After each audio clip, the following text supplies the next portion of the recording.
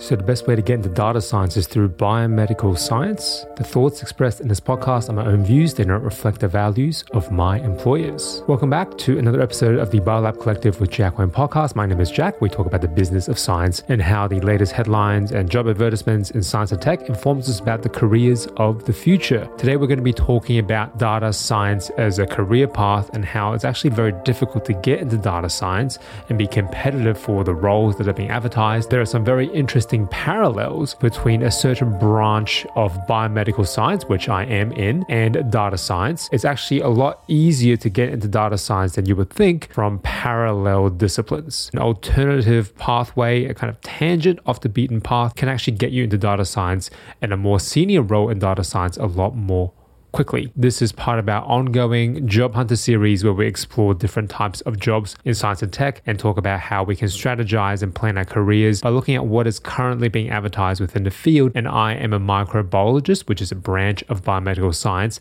that has a lens through which we'll look at most of these jobs, certainly today, but going forward, there'll be other careers in science and tech that will be interesting to many of you out there, whether you're a fresh new graduate or an earlier mid-career person trying to move or pivot to a slightly different career path. This is the exercise.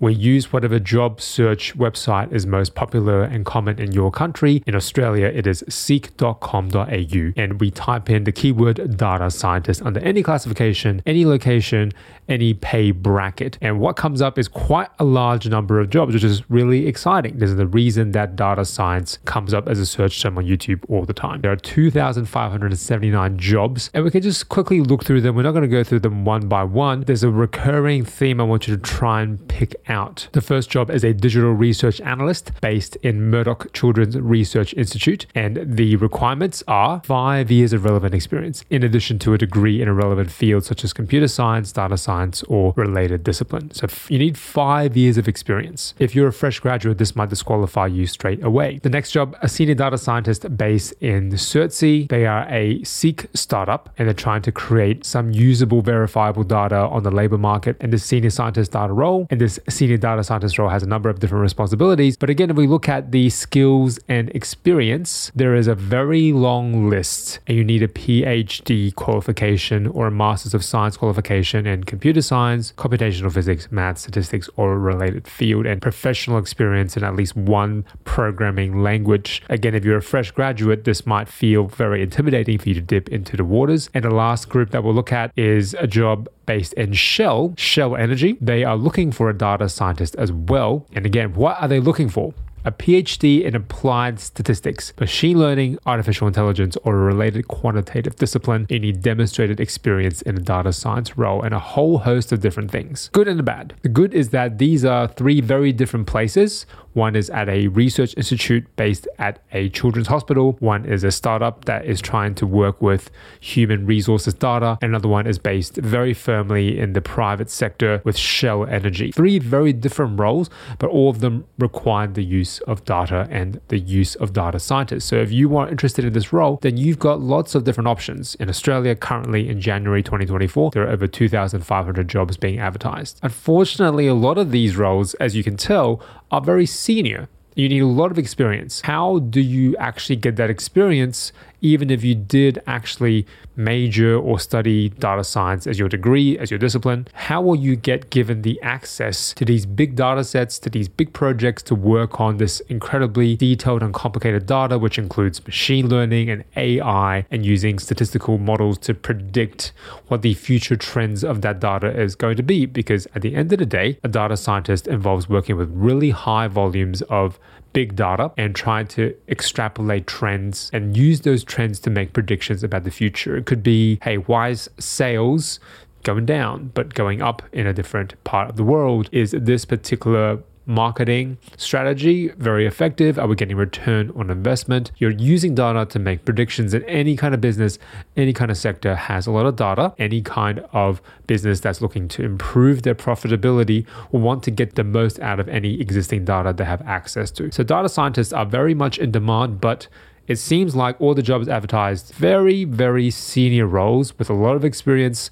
You cannot be a fresh new graduate. This goes into a whole other area of how any young professional gets experience and gets work while you're studying your degree in data science for you to start professional networking very early on. Hopefully there are some companies that would sponsor career events through your university or college, or you can reach out and try and do industry internships or placements. Those are probably the most reliable way to build those connections. So when you finish a degree, you've already got maybe 2 years of experience working in this area. Or if you are trying to change from a different career path and get into data science because you feel like what you studied or what you're working in either isn't that interesting anymore or there's not as many jobs, how do you broach this gulf that is a 5-year experience or lots of projects under your belt before they even will interview you? My audience is predominantly people who are studying biomedical science or have studied biomedical science, graduate, master's, or PhD. And I'm here to tell you that you are in with a significant unfair advantage as someone in the field of biomedical science. I'm going to go through 2 jobs today, both at the same place coincidentally. And these jobs will really reveal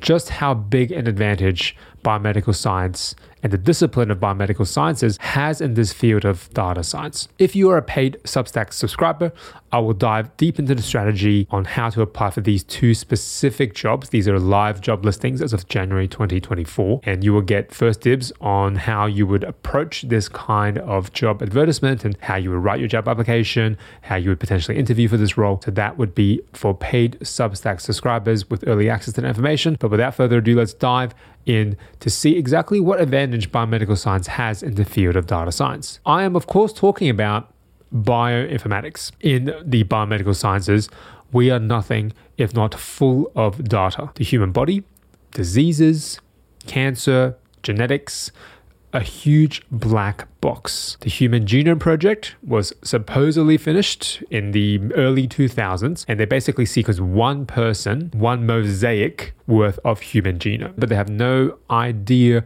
what that information actually means. What is happening to every piece of DNA? What is happening to the genes? Are they being turned on and off at different times? Is that different for a person without a specific disease versus someone who is more prone to cancer? How do their genetics vary? If we look across whole populations, what is the likelihood of that gene being found in this specific variant? What are the predispositions to disease, say being affected by a virus? What is the likelihood of that happening if you've got a certain variation in your DNA? Do you have a single nucleotide polymorphism that makes you more prone to something like Alzheimer's? Biomedical science is full of these huge questions. The only way to answer them is to collect an extraordinary amount of data. So if you are working as a bioinformatician, you have huge opportunity to work with enormous data sets that no one has worked with before, and you can leverage that to then branch off into data science. This job is more of an entry-level bioinformatician. It is being advertised in the Peter MacCallum Cancer Centre based in Melbourne, Victoria in Australia. And this is a 12-month position. Most jobs based in research are 1 to 2 years to start with the possibility of extension because often the projects funding these positions go for 2 to 3 years at most. They're looking for someone either with a PhD or a graduate degree, and they've got experience in bioinformatics, computational biology, systems biology, computer science, or statistics. And also a background in cell biology would be appropriate. And they've got very specific technologies they're using: high throughput technologies, single cell RNA sequencing, lineage tracing, long read RNA sequencing, spatial transcriptomics, and multiplex immunochemistry. And the bioinformatics officer would need to implement existing available tools as well as develop novel methods, analysis, or tools to understand tumor cell biology and the tumor microenvironment. You're all sitting there thinking, Jack, this sounds way more complicated than the other data science roles you read out earlier, and this is supposed to be an entry-level bioinformatics role. How is this a shortcut? Well, first things first,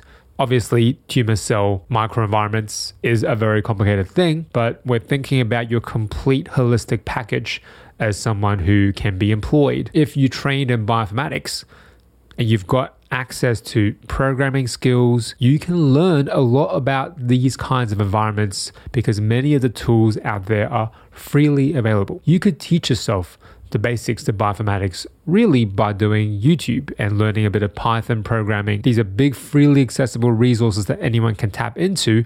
And if you can teach yourself a fair amount of it, you could pivot from this bioinformatics role to a data science role and something completely unrelated, because this kind of experience is just incomparable. Where else? What kind of company is working with data on the level of DNA, RNA sequencing, lineage tracing with thousands of people in the data set? No other company is working with data that's this deep, this complex. If you're a biomedical scientist thinking about which area to specialize in, and you don't actually want to commit to one type of biomedical science for the rest of your life, so if like me, I'm a microbiologist, that is me, but if you didn't know which branch to go into, something like biochemistry or bioinformatics really sets you up to have a very, very transferable skill set, because yes, you work with data science, but you've got a specific application built in, which gives you access to these really complicated data sets that no other company would give an entry-level graduate access to. You work, you develop these tools, you not only use the existing tools, you work on programming some new ones. And when you then interview for that other data scientist job, whether it be in bioinformatics or outside of it, you can say, look, I've used and developed tools that no one has developed before, looking at human biological data that no one can even begin to comprehend. It is the modern day black hole. In many ways, it is even more mysterious than outer space. And that's a very compelling pitch, especially if the company you're working for is a startup, or if they're not a scientist, they don't know much about biological sciences. Biology is much less predictable. Data science is about extracting existing information, putting it through a model, and making reliable predictions. I'll tell you right now, none of the models out there can that accurately predict biological behavior or biological outputs at the cellular level. We've tried. Maybe with AI coming in, it will be able to do it more predictably, more reliably, more efficiently. But to date,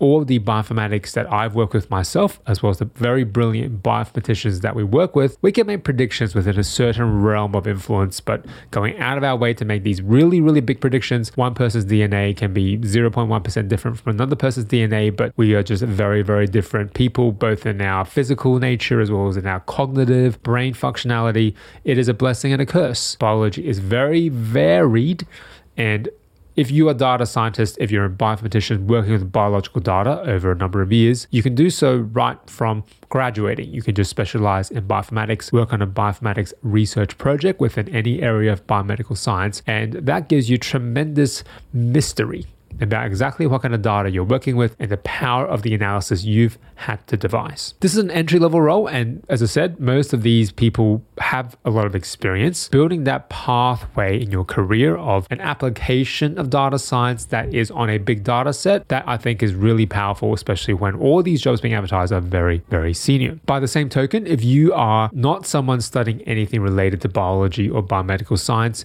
and you're a pure computational science major, really consider in one of your summer projects or your research projects having an element of biological data into it. Certainly behavioral data would be easy to get access to. There's a lot of clickstream data. Every website, every business that has an online portal has some kind of dashboard will be drowning in that kind of interaction and clickstream data, so you could get access to that information. But if there's any chance to do some kind of internship at a big pharma company or a research lab discovering new drugs, you would be amazed at the kind of data and the complexity involved to make even the most basic predictions. The next job, and this is completely a coincidence, is at exactly the same place, which is also at Peter MacCallum Cancer Center, but this time it's for a senior bioinformatician. What is the difference between a bioinformatician and a senior bioinformatician, certainly at this institute? Well, first of all, the senior bioinformatician, they have a fixed term contract for 2 years with a prospect for a permanent position. So their additional qualifications and additional experience presumably gives them more leverage to negotiate for a longer period of employment, which is really great. And they are now not just using existing tools. There's an expectation that they're designing and leading the invention and innovative exploration of brand new tools that no one has ever devised before. Whereas for a bioinformatician, fresh out of a graduate degree. 50-50, use the existing tools versus develop some new tools yourself. If you're a senior bioinformatician, you're expected to invent the wheel again and again. This role is looking at functional genomics and molecular genomics, which again is an enormous data set with no obvious rules. It is like a playground where no one knows what the rules are, but everyone is constantly being punished for violating these rules. It is very opaque exactly what you're looking for, and if you can wrangle this data set in any meaningful way, at the very least, you're making a significant contribution to the field of molecular research. And secondly, it's really impressive on your CV when you're applying for the next job, whether it be in bioinformatics or a data science role outside of bioinformatics. You are optimizing analysis methodologies and bioinformatics operational development to streamline service deliveries. So again, this is more to do with developing new tools than using existing tools. You have to take charge with autonomy and leadership to create these new tools yourself that are very boutique and tailored and optimized for this group's research, which is not an easy thing to do. Every research group has a different amount of data and different volume of data that they're working with. Tweaking it so that it's perfectly fine-tuned to what they're looking at is not a simple task, and that's reflected in what are the essential requirements that they're looking for. Now, this time, PhD is a minimum. You need an appropriate area of study with a PhD. Totally fine for you to be in computer science or software engineering. So if you don't have any biomedical science training, this is still appropriate. In my experience, it's very difficult to win over the people working in the lab as a bioinformatician if you don't know a little bit about what it takes to do the experiment, or how many replicates is easy to get, or how flawed the data collection process is, how much error is baked into each part of the process. So I really encourage, if you are a computer science or software engineering graduate, that you do some kind of subject or course or unit that will let you experience hands-on lab work. This gives you better insight into what the scientists are struggling with in a biology lab. Minimum 5-year relevant working experience, and they're specifically looking for next generation sequencing data for human disease research. And on top of that, they want a strong academic track record, publications, and grant applications. They're looking for programming and data analysis skills in R and Python, Unix environment, shell scripting. Everything else is general transferable skills. Image analysis, data integration across omics and imaging data, specific pipelines, specific frameworks, high performance computing, whole genome, whole exome sequencing. This is a much more specific and niche application of the role of a bioinformatician. So I wouldn't necessarily recommend a senior bioinformatician role for anyone, especially for those of you who aren't very committed to a path in academia. You want to go work in the private sector a little bit more. If you're already very entrenched in bioinformatics, you can actually move to the private sector very easily. But if you weren't sure about the best way of breaking into data science, or what is the project that is most intellectually stimulating to you to analyze in data science, then something like this, something like bioinformatician, you'll be working on a data set and a project that is very unique, that is unparalleled in terms of its complexity, and also has a big black box as to where it's going next. This is very fulfilling intellectually. You're doing something very important. And also, by the way, it has tremendous transferability into other areas, into other industries. People at Shell would be very, very keen to hire someone who has looked at these amazingly complex data sets, sales figures, it's volumes of units moved, it is projections of hiring costs over time. These are figures people have studied before. They know what to do with them. But looking at biological data, looking at human genome sequencing data, that is uncharted waters, and that is really, really exciting, both to you and for the mystery it creates around you for potential employers. For those of you who are paid Substack subscribers, in the next Job Hunter post, I'm going to go through my strategy for applying for these two specific roles, a bioinformatician and a senior bioinformatician, as well as some resources you could use if you feel like you want to brush up on some area of bioinformatics, or see if bioinformatics is even something you're interested in to explore as a career path. Hope you're all having a great start to 2024. I'm Jack. Hope to connect with you again in the next episode.